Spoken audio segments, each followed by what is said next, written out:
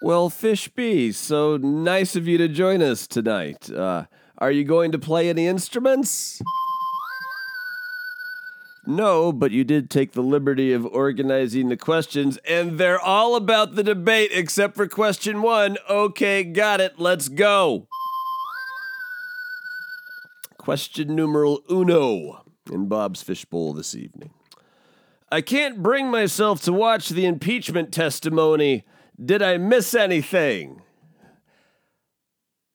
You haven't missed a lot recently, but if you were going to watch one day, today was the day with Ambassador Gordon Sondland, who, of course, bought his ambassadorship by $1 million to the Trump Inauguration Fund and also has been a longtime Republican fundraiser. So that's how he got the gig.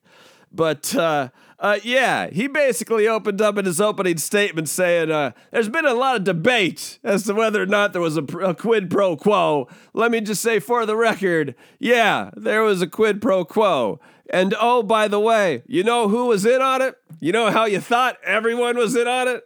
They're all in on it. You were right. Vice President Pence, in on it.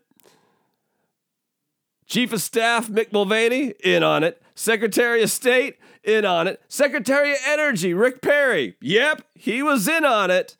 But if you have to put the blame on one guy other than President Trump, that person is Rudy. Like, no one knew what the fuck Rudy is doing, and Rudy's gonna get himself in trouble. It came crystal clear that Sondland is not going to jail over this. He's worked way too hard in his life and made too much money to spend his elder years in jail sitting alongside Paul Manafort. He also mentioned, oh, by the way, all this stuff, there's receipts, there's texts, emails, phone logs that he has no access to, and he's the ambassador to the EU. So where is this stuff? And that's Gordon Sondland. And then in the afternoon session, Ukraine knew in July. Republicans have been arguing this whole time that Ukrainians didn't know till like the end of August, and then it got released on September 11th. What's the big deal? According to someone from the Pentagon today, Ukraine knew in July. So that changes things. Today was a monumental day in the Trump presidency. Now to the debate questions. What was the best thing about the debate? Well, that it was only 2 hours long, and thank goodness, because the Sondland testimony started at 6 a.m. Pacific, which is my time zone, and that's a little early for this rhinestone cowboy. Yo, it's me, Fish B. Why was Tulsi Gabbard dressed like a lesbian bride? That's not nice, Fish B. I don't think that's appropriate on any level. If she looked lovely in a white on white with white shoes pantsuit. I actually think white is it's a flattering color, if not my favorite color, aesthetically, against skin tones. So you leave Tulsi Gabbard alone. For the record, that was not my opinion. That's the opinion of Fish B. Direct all hate mail his way, lesbian brides. Who won the debate? You know, after 2 hours plus commercial breaks, 10 of them on stage, 4 moderators, no one really talked enough to lose the debate, and no one really talked enough to win the debate. So in lieu of a real answer, I think moderator Kristen Welker of NBC News won the debate. Big fan of her work. Always have been, always will be. Kristen Welker. And I even learned tonight that she was educated at Harvard. I heart her even more. I heart Kristen Welker. Do you like Mayor Pete's new haircut?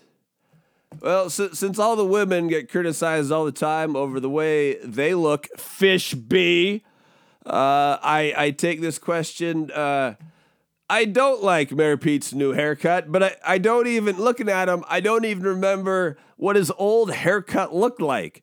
it certainly wasn't that different than it was tonight. But he's a little shorter, I guess. No, I don't like Mayor Pete's new haircut. In your face. We're gender bending now. We are really on a roll. Why can't Joe Biden talk better? Why can't Joe Biden talk better? Is it just the nerves of these debates? He got elected to the Senate when he was, I almost said 1929, but when he was 29 years old in the 1970s, like, he's done this before. This is not his first rodeo. He should be doing way better than he is. He's certainly lost a step. But what's odd is you watch him talk when he's doing a town hall or out on the campaign trail, and he speaks just fine. But when it comes to these debates, Joe Biden can't talk. I don't know why. Is it nerves? Someone give that guy a Xanax. Yo, it's me, Fish B again. Great. I look forward to this. Does Tulsi Gabbard have an artificial gray streak in her hair? Fish B. This isn't as bad as the last question, but only because we had a question about Mayor Pete's hair, I will allow it. What was the question? Oh, does she have an artificial gray streak in her hair? Yeah, I think so. I think Tulsi Gabbard is the only candidate on stage that's actually trying to look a little older than she is. I think it is. I've been around a lot of ladies. I got daughters. I've been around a lot of ladies. Next up. Why isn't Cory Booker doing better? That's a legitimate question for one reason or another. And even the possibility of having the First Lady of the United States be Rosario Dawson, their relationship is very serious. Can you imagine going from be best to, yeah, that would be better. He had a good night. He pointed out that there is another Rhodes Scholar mayor on this stage. A lot of people don't know that Cory Booker was a Rhodes Scholar, and Mayor Pete is praised for his education and his smarts all the time. Had a great line on Joe Biden not wanting to federally legalize marijuana. I believe he said, I'd heard it. I thought Joe was high when he said it, and it played well in the room. It played really well. But the reason I think Cory Booker isn't doing better, for one reason or another, and there's a lot of times there's more art and just base psychology than science in political science, and Cory Booker just isn't connecting. This just isn't his time, I don't think, is the issue. Maybe at this point I think a lot of candidates at this point are running for cabinet secretary positions and to boost their name, because only one can win. And so maybe you'll be a cabinet secretary, and then you'll have way better name ID the next time you run for president, because Cory Booker is a relatively young man. Did your favorite candidate have a good night?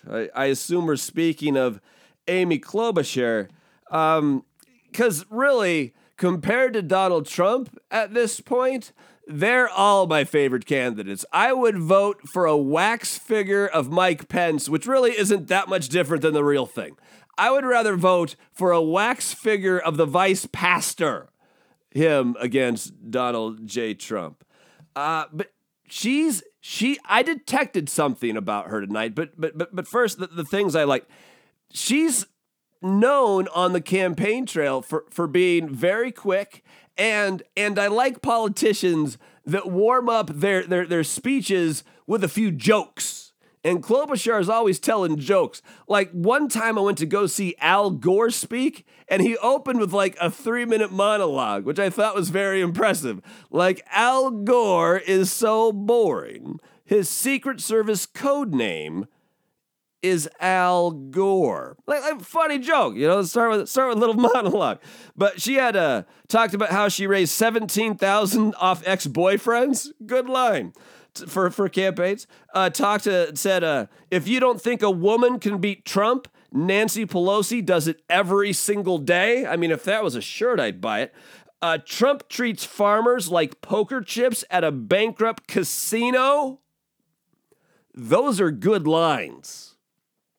But I noticed something about Amy Klobuchar on the stage tonight. And maybe this is just because I live in chronic pain and so I can see it now.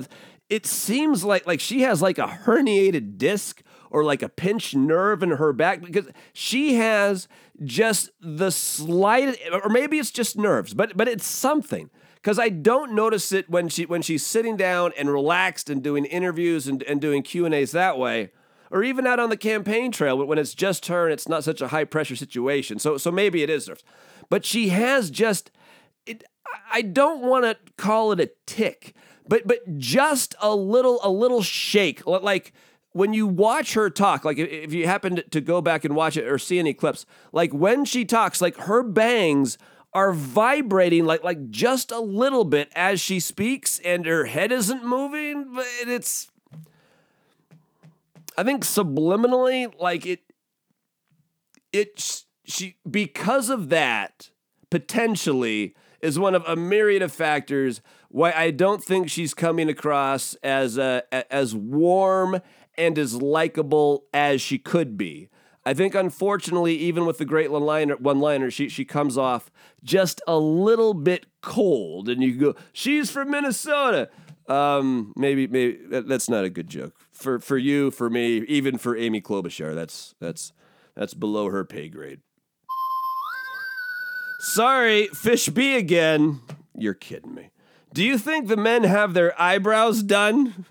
Do I? I do, actually. I would guess that they do. I'll have their eyebrows done. Except for Bernie, of course. His eyebrows are clearly art the way they are. You don't fuck with art. But yeah, I would guess that no detail is forgotten when it comes to presidential politics in this level with an election this big. Yeah, they get their eyebrows done. What was your favorite question of the night? What was my, I mean, they didn't even get to guns tonight. And no one at any of these debates has ever talked about our national debt, which as now above $20 trillion. Forgive me for being the only one that's concerned. At some point, we're going to have to start making bigger payments on that national credit card. I wish someone would ask one time. Rachel Maddow had a couple good ones in succession. She asked, I wish she would have asked everybody or more people, but she asked Joe Biden about the lock him up chants about President Trump that have broken out at certain Democratic events. And then she also asked, or she actually asked Bernie. Bernie got that one, I believe. And then she asked Biden about how